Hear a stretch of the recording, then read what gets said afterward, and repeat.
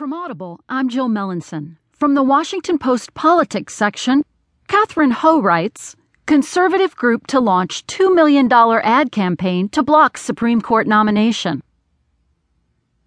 Conservative legal group Judicial Crisis Network, which is helping lead the fight against President Obama's Supreme Court nominee Merrick Garland, will launch a $2 million television, radio, and digital advertising campaign aimed at blocking Senate consideration of Garland.